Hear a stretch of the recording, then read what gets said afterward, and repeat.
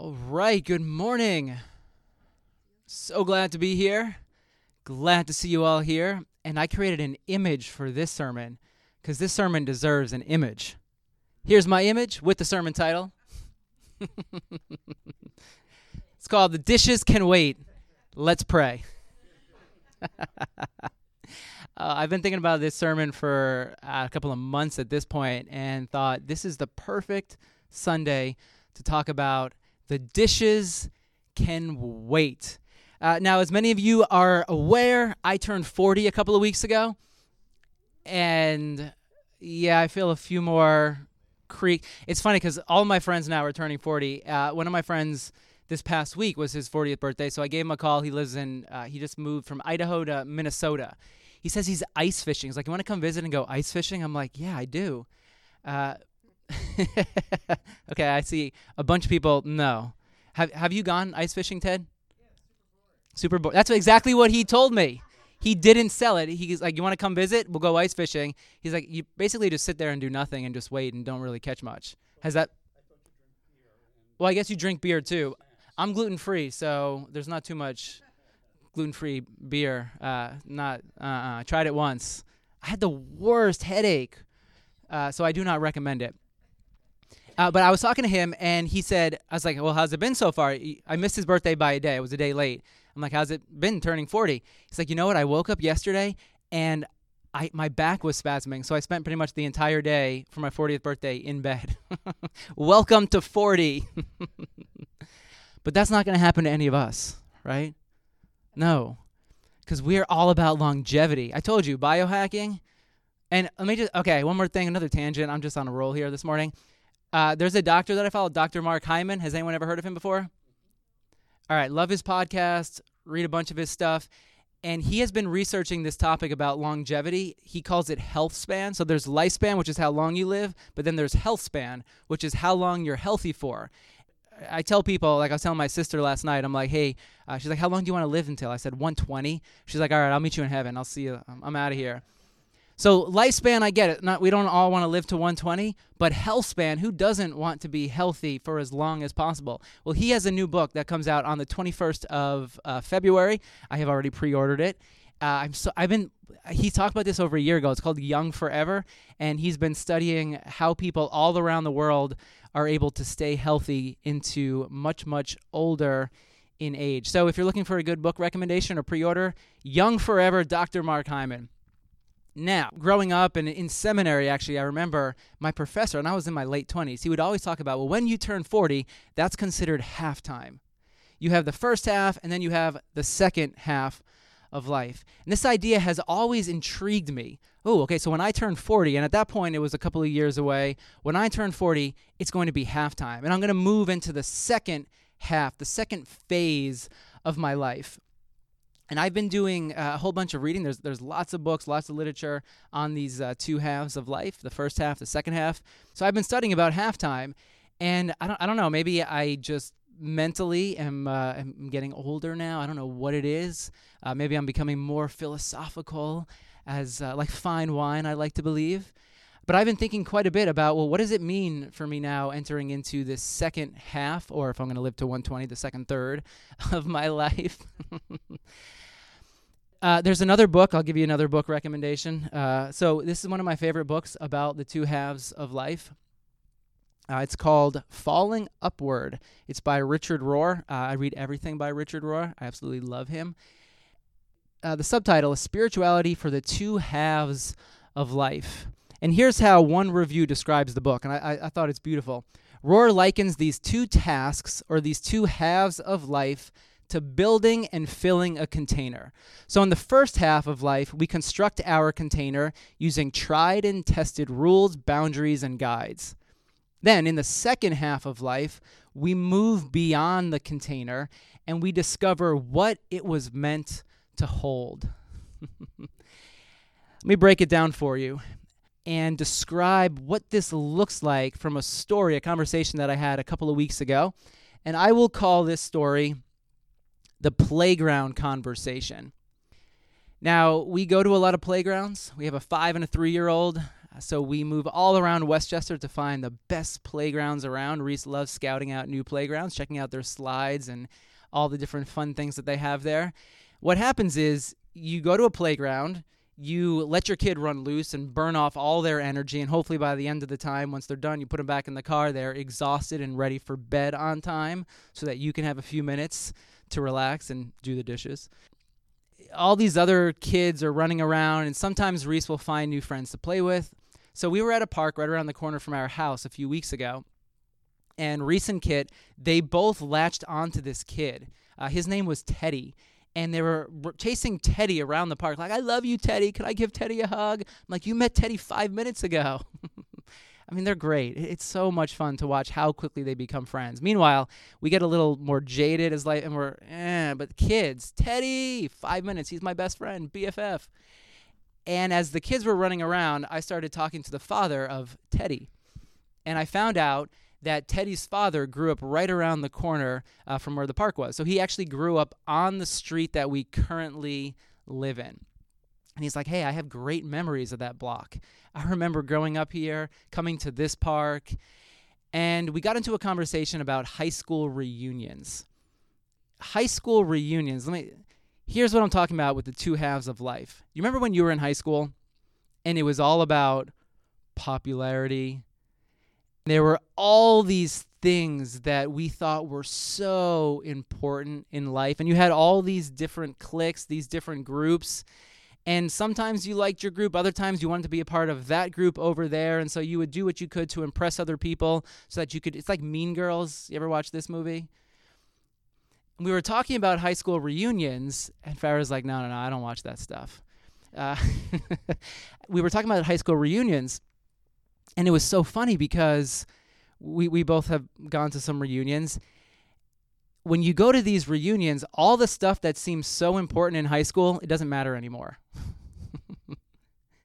People that you weren't friends with, you actually realize you have way more in common with them than you had realized 15, 20, however many years ago, because you were so busy building that container, thinking this is what's important, this is what matters, this is how I'll gain in popularity or be successful or whatever it possibly means. Then you enter the second phase of life. You go to the high school reunion, you realize none of that really meant anything. It didn't carry us through. It didn't actually bring us the thing. At the time, it seemed so important, but then you realize you spent all this time and energy and effort and emotion putting things into your container that were never really meant to be there anyway. And that's what the second half of life, according to Richard Rohr and many other people who write about this, that's what it's about. Emptying your container of the stuff that really doesn't matter and filling it with that which does. And as I am transitioning into the second half, or second third, I'm going to call it, one of the things that I'm really trying to do is I'm trying to trade speed for depth. In the first half of life, so much is about speed, and it's very easy to get caught up in a life of speed, is it not? Jamming as much as we possibly can, going as quickly as we can so that we can get on to the next task, the next thing that we have to do. I'm kind of done with that because I've seen what it does, and it creates a lot of stress and anxiety within me. It creates a lot of stress and anxiety within our culture. So for me, where I see my life heading is, well, how can I trade speed for depth? How can I live with greater awareness and actually experience more of the life that I am living? Because it's one thing to live, and then it's another thing to live. You know what I'm talking about here? It's one thing just to kind of live on the surface and skim the surface, but then it's another thing to actually experience that which you are living. And there's a story of Jesus, which I thought about this story for a really long time, and I think it beautifully illustrates trading speed for depth. And it shows up in the book of Luke, the Gospel of Luke, chapter 7. Pick it up in verse 11. Soon afterward, Jesus went to a town called Nain, and his disciples and a large crowd went along with him. Soon afterward, where was Jesus? He was doing miracles like you do in Capernaum. And so after this, after being in this area for a while, he said, you know what?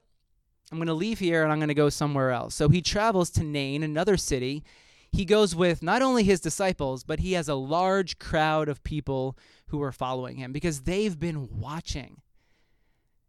They've witnessed his life, and they want to keep seeing more because there's something about the way in which Jesus is living, and they want it. So I have a map for us. We see Capernaum all the way up there on the top, right around the Sea of Galilee. And Jesus travels down from Capernaum with this large posse, this group of people, this entourage, down to Nain, which would have been about a 25, maybe 30-mile walk, depending on which route he took. So in the world at this time, any idea how long this would have taken? About a day or two. Not 20 minutes, or if you're a speedster, 15 minutes. About a day or two. Depending on how many times they stopped, maybe they would have walked through the night. Sometimes you would have walked through the night, especially with a large crowd like that. You would have just kept on going. We're going to keep pushing ahead. It would have taken a day or two to arrive here.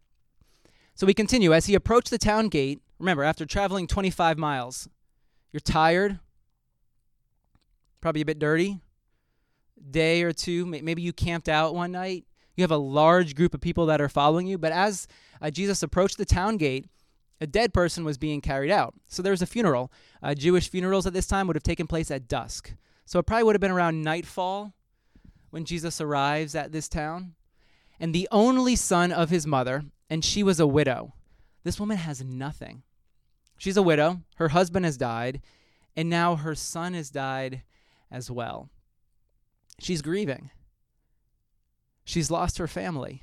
What will the future mean for her? A woman without a husband, without a son now, in this day and age, she would have been relying upon public charity to survive. She's lost everything. Jesus sees this, and she also had a large crowd from the town with her. Now, when the Lord saw her, his heart went out to her, and he said, "Don't cry." This phrase, his heart went out to her, is from the Greek word splagnitsomai. Can you say splagnitsomai? Say that 15 times fast, and try to get a friend to say it 15 times fast this week as well. What this means is his heart went out to her, but it also can be translated to be moved in the inward parts. Have you ever experienced this before? You witness something. You see someone going through something, it's heart-wrenching. And something within you, it's moved within you. Maybe tears come to your eyes. Maybe you've sat in seats like this before, and you've watched a movie on the big screen. And there's a scene, an experience, a conversation. You can't help but your eyes well up a little bit. Or there's something within you, and you feel for that character. Maybe it's a friend that you have, and they've just described to you what they're going through in life. Another way of translating this phrase, to feel compassion.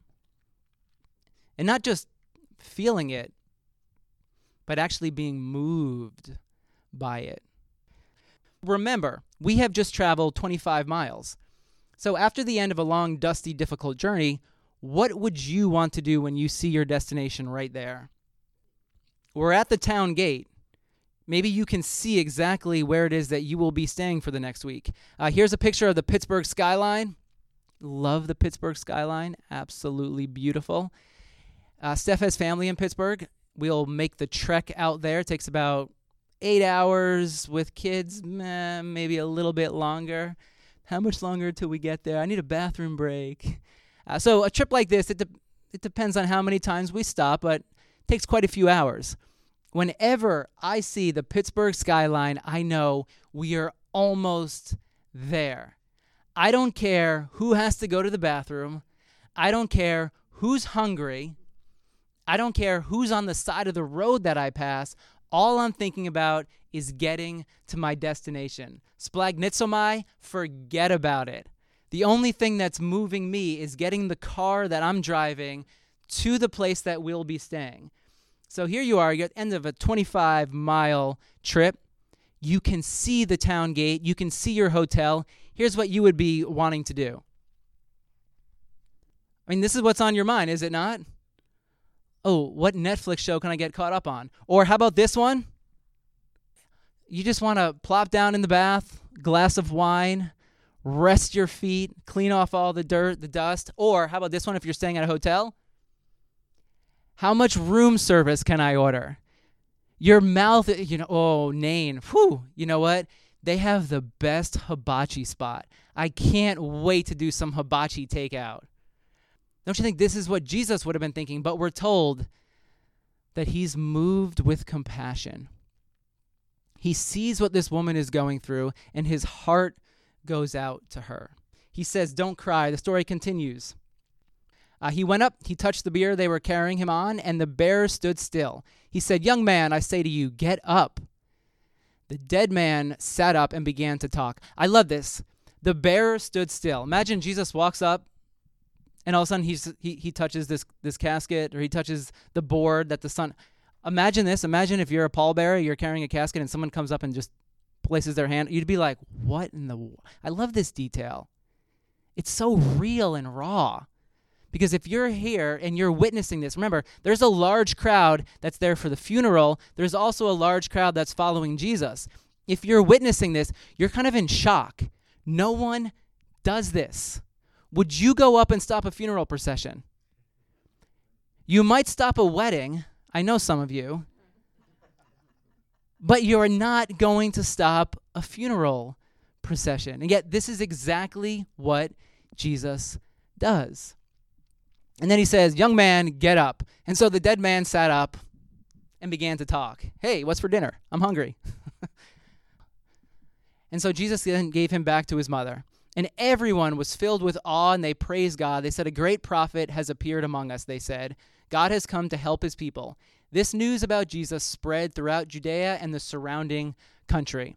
And so the crowds continued to grow and grow. Like, whoa. God's amazing. Look at what we just witnessed. There's something about this Jesus. There's something about his life.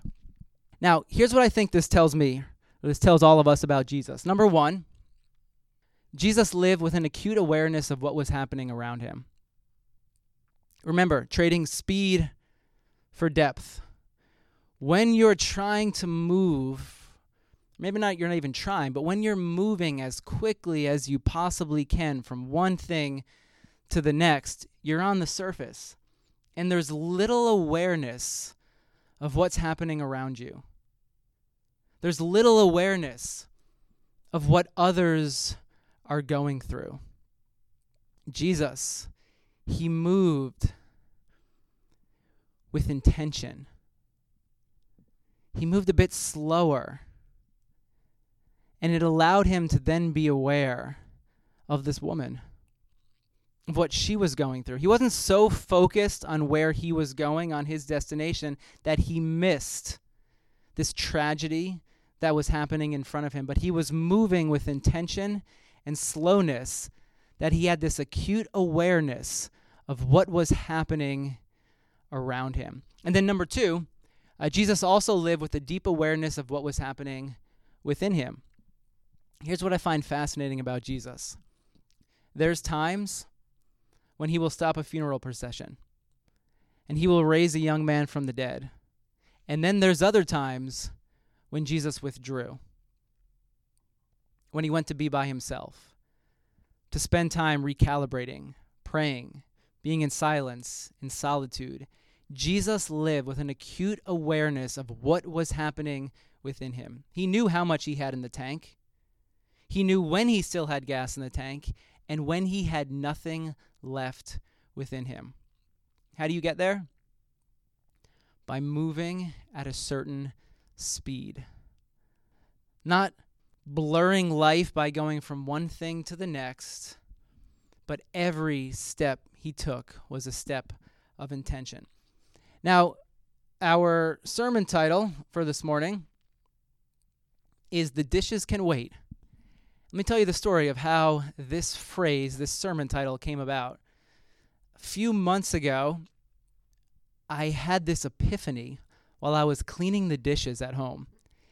And typically what happens, we have dinner, and then the kids have a little bit of time to play. Then they have their bath, they go to bed. And in that time when they're playing, or hopefully cleaning up their toys so they don't leave a hurricane, a tornado, looks like it went through the house half the time. But as they are cleaning after dinner, I'll be there washing the dishes. And I'll kind of look out and I'll see them playing in the other room. There's some times when I see Steph and she'll be with them, she's playing with them, maybe she's reading them a book. And I'm thinking to myself, I wish I was there playing with them too. Then there's other times I'll be washing the dishes. They'll come running up to me and be like, "Hey, Daddy, can you read us a book?" And normally my response was always, "No, I'm doing the dishes. I don't want to have to do them once you go to bed. That's my time. I just want to sit here and do what I want to do." And there's some nights where you just have to do it because you need those however long you have just to decompress. But one night I was there and I was thinking, am I going to miss out on this 15, 20-minute window of them wanting to play? Am I going to look back on this time and say, you know what? I have 15, 20 minutes when they want to play with me. And yeah, I could sacrifice and do the dishes later, but no. I want my time, so I'm going to just stay here cleaning the dishes while they're in the other room wishing that I was playing with them. And this phrase started coming to my mind, the dishes can wait. Go play with your kids. Go read a book. And it's almost like this has become a mantra for me now for the past couple of months. And it's true for when I'm trying to get the dishes done before they go to bed, but I'm finding that this expands into all areas of life as well. The dishes can wait. I mean, it raises two questions for us. First is, how much space in our lives do we allow for interruptions? Then a second question, how much space do we allow for our hearts to be moved with compassion? We're here this morning because we want to know, what does it mean for us to follow Jesus with our lives? Many of you consider yourselves Christians. You're a follower of Jesus. We read this story, and sometimes we just look at the miracle and we're like, oh, that's an amazing miracle. I could never raise someone from the dead. This story has nothing for me. Or it just proves, again, it reinforces our view about who Jesus was, and that's a good thing. But if the story just ends there, I think we're missing the invitation of the story. And the invitation of the story is that, like Jesus, we would have space in our lives. We would have space in our hearts so that we can be like Jesus, splagnitsomide. I just turned it into a verb. So that we could be moved with compassion as well. How much space do we allow for our hearts to be moved with compassion? If we're being honest with ourselves, how much space in our lives do we have for this? To live with an awareness of what's happening around us, of what the people around us are going through, some of the needs that are happening right in front of our faces. But sometimes we're moving so fast, lightning speed, that we miss an opportunity to share love or grace or to extend a hand to someone in need. I want to tell you the Martin story. When I was in seminary, I had a professor, Martin Sanders. He taught all of the pastoral development courses. There was one night, because we had night classes, or actually this would have been an all-day class, I think. Normally those classes went from about 9 till about 5 in the afternoon. So he had been teaching all day. We were sitting in class all day. And me and one of my friends, we were talking about some of the material that he had presented. And we had a few questions. Remember, this was a pastoral development course. So the questions that we had, they were very personal to us and what we were going through. And some of the material that he presented, we were just wondering, well, what does it mean for us? And how do we work through some of the things that he's talking about? After class, we walked up into his office, we knocked on his door and said, hey, we have a couple of questions for you. We just want to talk through a little bit more the things that you're teaching. We want to know how we can apply it to our lives and how we can kind of walk through this. We're sitting there at his desk, and all of a sudden, Martin looks at his watch, and he's like, oh, I told my wife I'd be home by 6 o'clock. He said, hold on a minute, guys. I have to make a phone call. So right there at his desk, he picks up his phone, calls his wife, and he says, hey, I'm with two guys right now, and I'm going to be about 15, 20 minutes late. This is a really important conversation that we need to have right now. I will be home soon. He hung up, continued the conversation. Now, how do you think that made us feel? Like we mattered. Like we were important. Like the conversation, the things that we were going through, we were wrestling with, it was worth his time. He was willing to be interrupted for that conversation. Now, he wouldn't do it all the time. I know Martin, and he had very, very strict boundaries. He was really good with boundaries. But for some reason, that night, he said, I'm going to help these guys out. And we walked away from that conversation holding our heads a little higher. Yeah, he sees something in us. There's something about this conversation that he thought was really valuable and important that he was going to allow himself to be interrupted. How much space do we have in our lives for interruptions? How much space do we have for our hearts to be moved by the needs around us? So let's make this really practical for us this morning. And I want to offer you 2 ways to create that space. The first way, you need a daily reminder. For me, it's been this mantra. I'll repeat this to myself all the time throughout the day. The dishes can wait. Every single night when we're done with dinner and the kids run off into the other room and I see the dishes stacking up, piling up there in the sink, I remind myself, the dishes can wait. Let's read a book. They can go have their bath and I can do some dishes during that time, or I'll finish them after they go to bed. So I have this daily reminder, this mantra. Maybe I should tattoo it on my arm, or I should put it as a bumper sticker. The dishes can wait. What's it for you? What's a daily reminder for yourself to create room in your life for those interruptions? To create space for your heart to be moved, where your heart's not so rigid, but that it's flexible and soft and able to respond to what's happening around you. And then here's a second way. Leave some margin. I know how you are. I'm the same way. I try to squeeze as much out of a day as possible because there's so much to do, and that list keeps going on and on and on. For every 3 things you cross off, you probably add 5 more things on that list. Does that sound familiar to anyone? Let's leave some margin. The list can wait. The to-dos can wait. They'll get done eventually. Maybe it'll take a little bit longer, but eventually we'll get there. We'll cross them off the list, and then there'll be a few more things to add anyway. It's never ending. Your to-do list will never be finished. The house will never be perfected the way you want it to be. It's life.